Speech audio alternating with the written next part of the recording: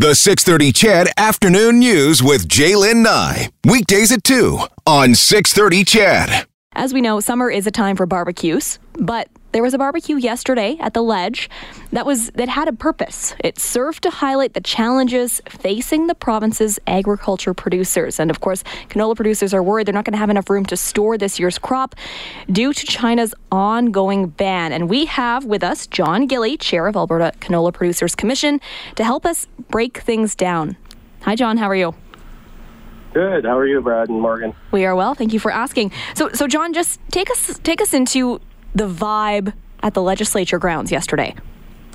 Well, it was really wonderful to see all the MLAs and staffers down there yesterday. I really didn't expect to see as many as we did. I don't know, I guess there was probably 300 people there. And this is something that we didn't find out about until Friday, that Minister Dreeshen had planned this. And we were really happy to see the turnout and the awareness and the support that we're having with some of the trade issues we're having in the ag industry right now. Yeah, John, how did we get to this point? I mean, it seems never-ending right now with the battle between Canada and China, and it's grossly impacting the canola industry here.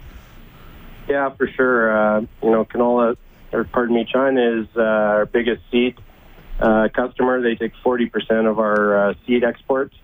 And we're also hearing rumors now that we may not have any new oil sales into China as well. So that's going to could top it up to close to $4 billion per year. So it's a huge issue. This started back in early March. We found out that a couple customers' licenses were revoked and they were no longer able to sell canola. And basically since that time, nobody's been willing to buy Canadian canola into China because of issues getting it through the ports. So they basically had shut down trade completely. Now, 40% of the province's canola sales normally do come from China, and that's according to Alberta Canola. But we're also entering kind of a crunch time for farmers as the harvest approaches, correct? Yeah, we're getting to that point. We're a third to halfway through the growing season, and we've got still got crop in the bins. Elevators have lots of canola in storage, and we've got the new crop coming not that far away. And it looks like we're going to have a average to above average crop in a lot of the western prairies. There's a bit of a dry area down between Highway 1 and Highway 3 in the south. But other than that, we're looking at a really big crop again this year, and we're going to have to find a place to put that. Some producers, I think, are already gearing up and trying to buy more bins so that they can carry some over. But, canola doesn't last forever. It's definitely got a shelf life to it, and a lot of that depends on the moisture and the green content. And unfortunately, with the poor fall we had last year, with the smoke in August, a lot of that canola that's in the bin from last year right now isn't in that great a shape. So we're really not sure how long we'll be able to keep it. Producers are, turning it, moving it from bin to bin, putting air through it with aeration systems, and trying to keep it conditioned so it'll store a little longer. What are we hearing from other markets? Is there talk in Europe that perhaps they want to buy some of the canola? Yeah, Europe is interested, but they're a little bit finicky that way. Sometimes they'll, take a bunch, and other times they won't. Some of the canola we grow, they're not as interested in there. Things like Pakistan, I think the minister mentioned yesterday, exports are up 150%, but to be honest, that's a small drop in the bucket. They're such a small customer at the time being that, we'd have to increase their sales tenfold to try and even take up a little bit of the slack that we're losing from China. John, I mean, canola farmers, some of them, this is their business. This is what they rely on to put food on the table for their families. What are you hearing from them? Is there a sense of extreme panic right now in the community? Well, I think everybody's trying to remain optimistic. Just to clarify a little bit, canola farmers are typically also wheat farmers. They're also barley farmers, and they're also pulse farmers usually. So, it doesn't just affect the canola grower, because most of the people growing crops in Western Canada are growing 2 or 3 or 4 of these different crops at the same time. But, farming is a little bit different than a lot of folks that live in the cities that get a paycheck every couple weeks. On the farm, you get paid when you are able to deliver that grain to the elevator or the canola crusher. So, if they don't have a market for it and they can't take it, even though you may have it contracted, that's a paycheck that you're not going to get, and you're going to have to rely on your line of credit or what have you to carry you through until you are able to do that. And it's also dropped the market, so the price in the market is lower now than it typically ever has been in the last few years. So that's adding a little bit of crunch to it too. But we're keeping going. Everybody's hanging on and doing whatever they can to keep what they have in storage in place, and hoping that this gets resolved sooner than later. What does it mean to those farmers who are at the ledge to see the level of support for them? Oh, it was fantastic. We spoke to a lot of MLAs and their staff. Everybody was very supportive.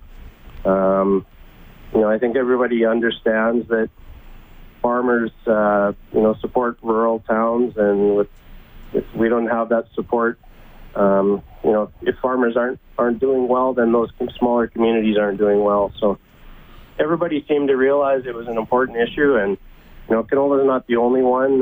We are also having trouble with pulses into India, durum into Italy, and the latest and greatest is beef and pork into China. So it's really starting to hit a wide sweep of us all, and if we could get some of this going, it would be great, but I think we realize we're in it for the long haul now.